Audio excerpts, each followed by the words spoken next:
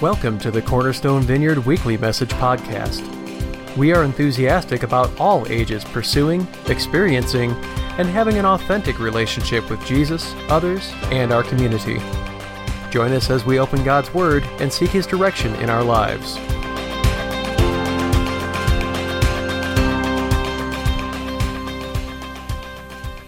What a cliffhanger. And I do not know what happens. Are there any Game of Thrones fans out there? Okay. I have not seen the show besides that clip. And my husband and I watched the clip and we were like, he's probably the good guy who wins the whole battle and somehow defeats all these people. But realistically, you do not want to be that guy, right? That does not look like a situation you'd want to be in, facing down this army. Well, why did I start with this video? Today, we are going to be talking about the final battle. And I thought that that was probably a pretty accurate visual of maybe what the final battle would look like if you were on the wrong side and you're facing down the army of God. Might feel a little bit like that, but maybe 10 times worse, 100 times worse, I'm not sure. But today we're going to see why. The series that we've been in is called Revealed, Uncovering the Mystery of Revelation. It's been kind of intense, right? And informative. It's been great. I've been loving it. And today will be no different. Intense, informative. Today's message is revealing the final battle of Revelation. So this is the end of the story. It's not the end of the series, but it is the end of the story and the conclusion of things. And today we're going to get a sneak peek into what the end will look like. We will be in Revelation 19 and 20. So if you want to open your Bible, there are Bibles on the seats in front of you underneath. You can use your phone or another device, and you can look up the notes on sermons.church. And this is just a reminder that Revelation is filled with a lot of poetry and prophecy and a lot of visual imagery. So get ready for that. Before we jump in and read our text, I'm going to pray.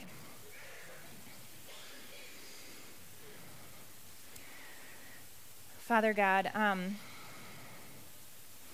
I thank you that you give us a glimpse into the future.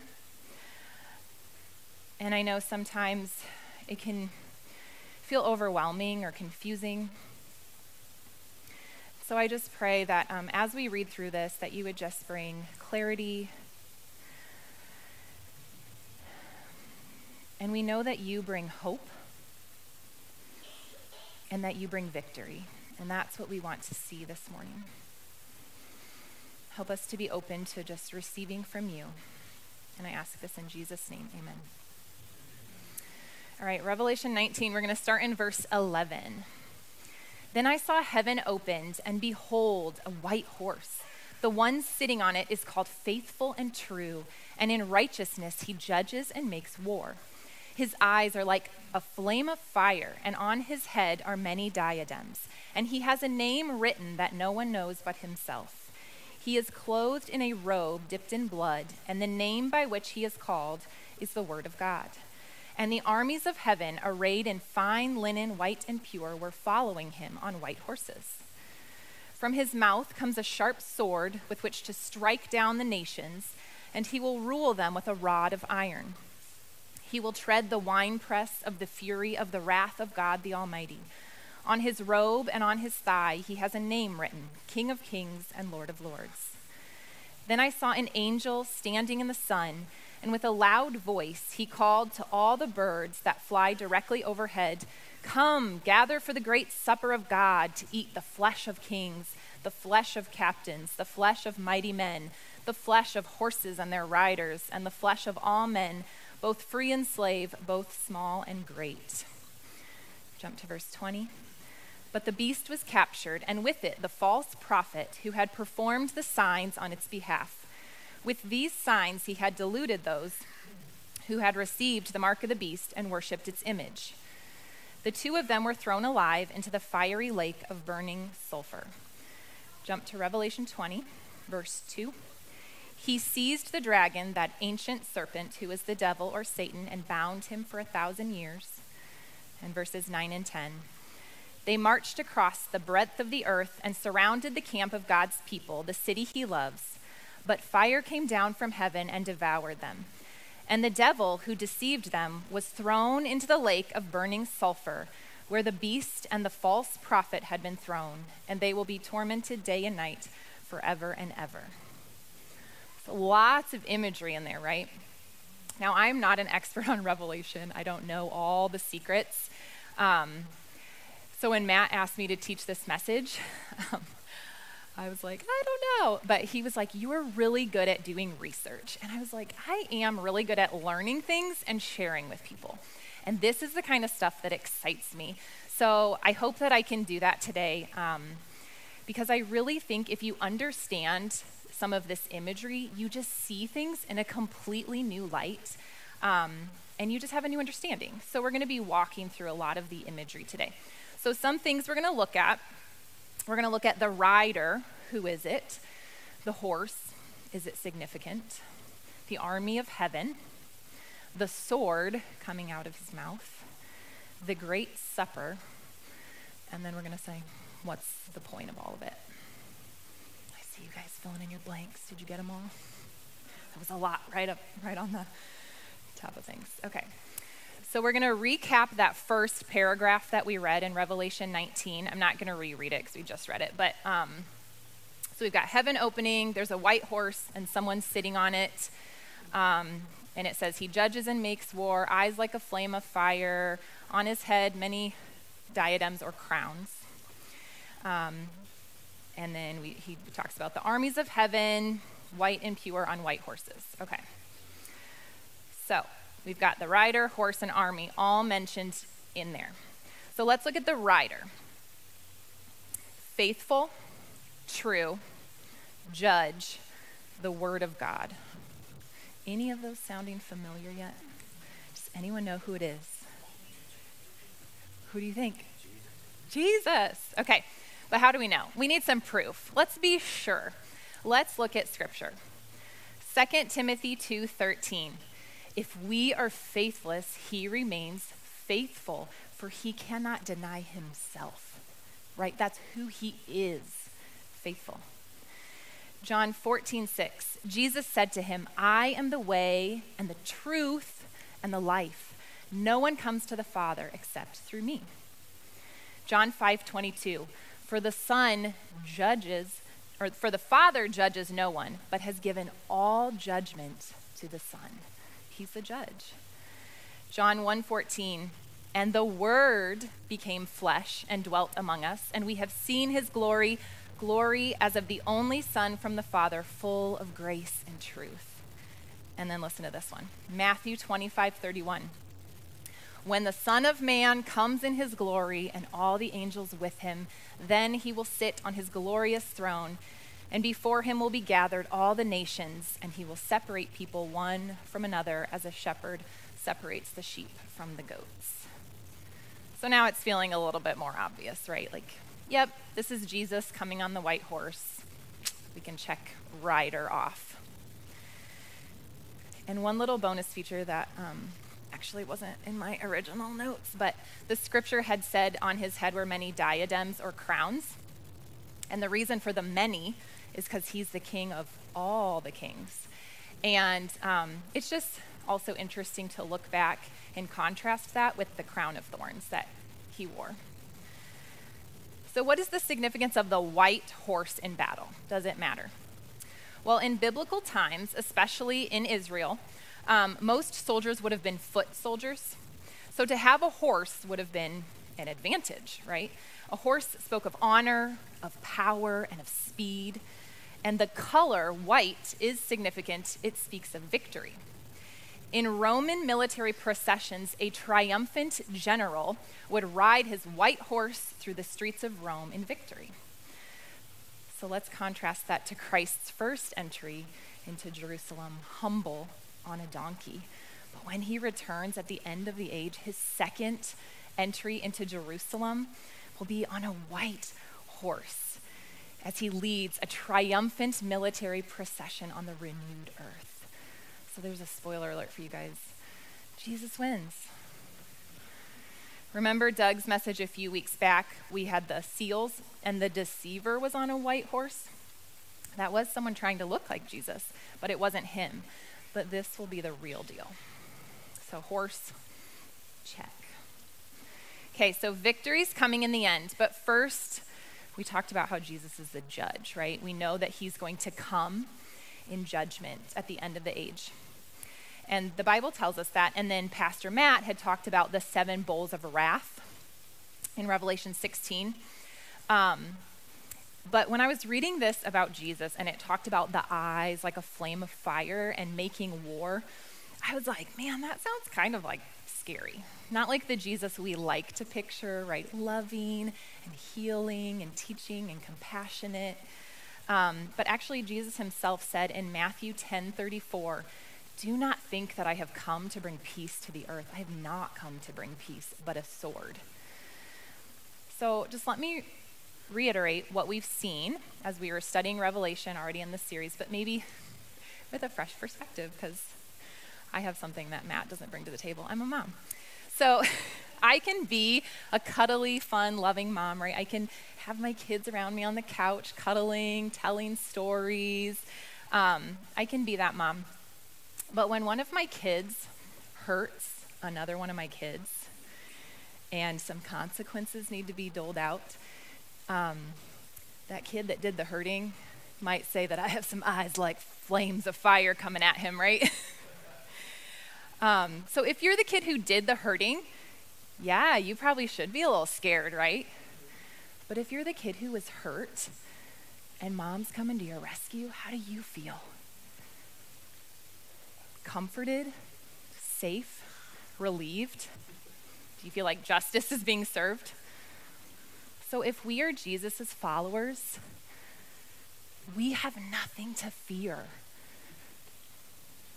But if we're choosing evil, then yes, we should be scared. It is good for us to remember that this dramatic display of judgment, it comes only at the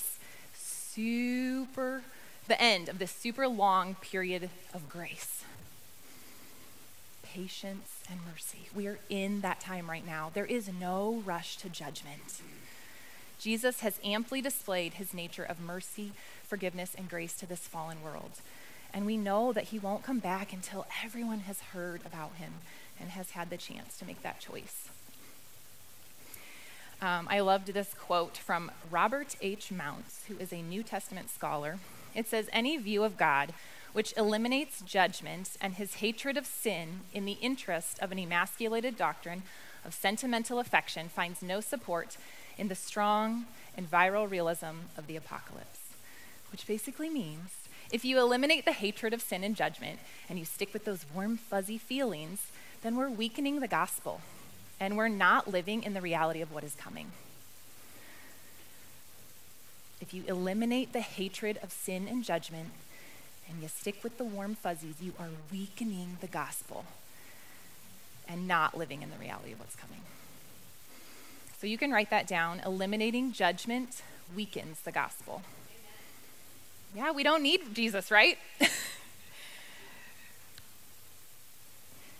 If judgment wasn't coming, we wouldn't need him. But this war that is coming, it's not something we should fear. Not if we hate our sin as much as God does, and we repent of it. And this war that is coming, it will not be like an earthly war. It will not be like a war that we have ever known.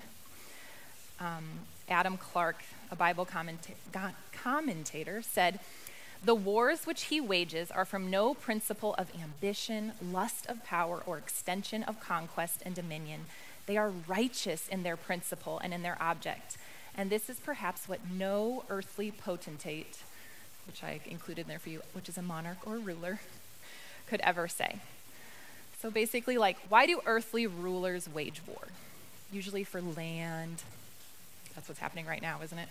For power, for their own benefit, to get something out of it. Jesus isn't going to wage a war out of selfish ambition. His will be a righteous war. Now notice, okay, if we look back at scripture that we've already read, that first paragraph, our description of the final battle, it wasn't a very big description, was it? It was pretty brief. And there wasn't actually any fighting in it, was there? Now, if you were like watching a movie or reading a book, you'd want a little action, right? You not want them to just be like, there was a war and we won. You'd be like, no, show me the action. But there's no actual battle here. It's just victory. He comes, he's victorious. It's like they didn't even need to fight. Let's glance back at Revelation 19:20. But the beast was captured, and with it the false prophet who had performed the signs on its behalf. With these signs, he had deluded those who had received the mark of the beast and worshipped its image. The two of them were thrown alive into the fiery lake of burning sulfur. And then let's look at Revelation 22. He seized the dragon, that ancient serpent who is the devil or Satan, and bound him for 1,000 years. Verse 9. They marched across the breadth of the earth and surrounded the camp of God's people, the city he loves. But fire came down from heaven and devoured them. And the devil who deceived them was thrown into the lake of burning sulfur, where the beast and the false prophet had been thrown, and they will be tormented day and night forever and ever. That's something to look forward to. Now, I do want to talk about the armies of heaven that we read about in Revelation 19:14. It said, the armies of heaven, arrayed in fine linen, white and pure, were following him on white horses. Okay, so this is kind of cool. Something to think about. So for sure there will be angels, because we saw in Matthew 25:31, it says, when the Son of Man comes in his glory and all the angels with him. But something for you guys to ponder. Many scholars think it also appears that these armies will be chosen and faithful humans. Ooh. That'd be kind of cool if you came riding on the white horse with Jesus. So here's a verse that speaks to that. Jude 1, verses 14 and 15. It says, about these that Enoch, the seventh from Adam, prophesied, saying, behold, the Lord comes with 10,000s of his holy ones to execute judgment on all and to convict all the ungodly of their deeds of ungodliness that they have committed in such an ungodly way, and of all the harsh things that ungodly sinners have spoken against him. And there's another one in Revelation 17:14. They will make war on the Lamb, and the Lamb will conquer them, for he is Lord of lords and King of kings, and those with him are called, chosen, and faithful. So, just something interesting to ponder. You can check off army. There's a few other like small visuals in there and some fulfillments of prophecy that are cool, but I was just trying to stick with the big ones today, but you should definitely study on your own, and I bet you could find even more. But let's move on to my favorite one. In Revelation 19, verses 15 and 16, it said, from his mouth comes a sharp sword with which to strike down the nations, and he will rule them with a rod of iron. That's the prophecy. He will tread the winepress of the fury of the wrath of God the Almighty. On his robe and on his thigh, he has a name written, King of Kings and Lord of Lords. So let's talk about the sword coming out of the mouth. I love it. Okay, so if we go to the armor of God in Ephesians 6, we have the belt of truth, breastplate of righteousness, shoes, which are the gospel of peace, shield of faith, helmet of salvation. Armor, right? All defensive, all protection. Ephesians 6:17. And the sword of the Spirit, which is the word of God. What is a sword? It's a weapon. It's offensive. You can write that down. The sword of the Spirit is our only offensive weapon. And what did it say the sword of the Spirit was? The word of God. So in Matthew 4, Jesus is led into the desert, and he fasts for 40 days, and then Satan comes and tempts him 3 times, and Jesus defeats him 3 times. And do you guys know what his weapon was? It was scripture, the word of God. That's all he did. He just spoke scripture at Satan. Done. That's all he needed. Hebrews 4:12. For the word of God is living and active, sharper than any two-edged sword, piercing to the division of soul and of spirit, of joints and of marrow, and discerning the thoughts and intentions of the heart. 2 Thessalonians 2:8. And then the lawless one will be revealed, whom the Lord Jesus will kill with the breath of his mouth and bring to nothing by the appearance of his coming. Sword. That is exciting to me. That is exciting to me. We're going to talk a little bit more about it later, but check it off. Let's keep going. Back to the scriptures. Revelation 19, verses 17 and 18. Then I saw an angel standing in the sun, and with a loud voice he called to all the birds that fly directly overhead, "Come, gather for the great supper of God, to eat the flesh of kings, the flesh of captains, the flesh of mighty men, the flesh of horses and their riders, and the flesh of all men, both free and slave, both small and great." That sounds like a yummy dinner. I know, you guys just got hungry. Usually when something is repeated in scripture, it is because it's significant. There's a reason that they repeat it over and over and over. And so what are you seeing? A lot of flesh. And so the significance is that it's not the flesh that's significant, but it's the fact that these men are living by their fleshly desires. And then the fact that it talks about different stations is showing us that everyone will be subject to judgment. There is no station high enough that's going to escape judgment. And this supper is very interesting because there actually are two suppers in Revelation. The other is in Revelation 19:7. It says, "Let us rejoice and exult and give him the glory, for the marriage of the Lamb has come, and his bride has made herself ready." And the angel said to me, "Write this, blessed are those who are invited to the marriage supper of the Lamb." And he said to me, "These are the true words of God." So, what is the bride? The church. So if you're part of the church, which is the bride of Christ, and you have made yourself ready, you will be invited to the marriage supper. And it said you will be blessed. But if not, you're a supper for the birds. Those are your two options. Dine with Christ or live by the flesh and become a meal for the birds. So, great supper, check it off. So what is the point? What are our takeaways? I have two for you.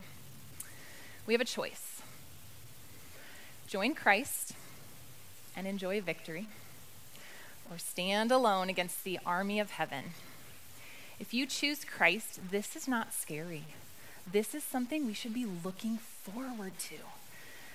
This is what we're waiting for. This is what we're hoping for. Just like long ago, people were waiting for the Messiah, for the coming of a Savior, now we're waiting for him to come again. We are longing for evil to be eliminated. No more pain, suffering, death. This is it. Another cool thought. I said we were going to talk about that sword of the Spirit again, which is the Word of God. This is our weapon too. We have access to all the scriptures right here. The same Bible verses that Jesus used against Satan are in this book. We have it more available than anyone else in history. It's on your phone, computer, tablet, any language. You can audiobook it. There's different versions. There's even a graphic novel for those that like comics. Like, get your kid the graphic novel and get them in the Bible. So, are we taking this for granted? If you knew a war was coming and you had a sword in your house, would you just hope that you could figure out how to stab someone with it on the day you needed it? Or would you train? Would you become a revered swordsman? How are you doing with readying yourself with the sword? Are you going to wait for the day that you need these words and hope that you open to the right page and can quote the right scripture? Or are you going to start reading today, meditating today, memorizing today? Psalm 119 verse 11 says, I have stored up my word in your heart that I might not sin against you. Would you rather be this guy? Or would you rather be one of the guys on the horses? Would you rather hold a sword in your hand with no clue how to use it? Or would you rather stand a fighting chance?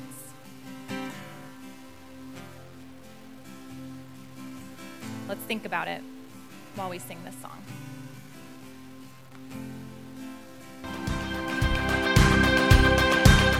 Thanks for joining us this week.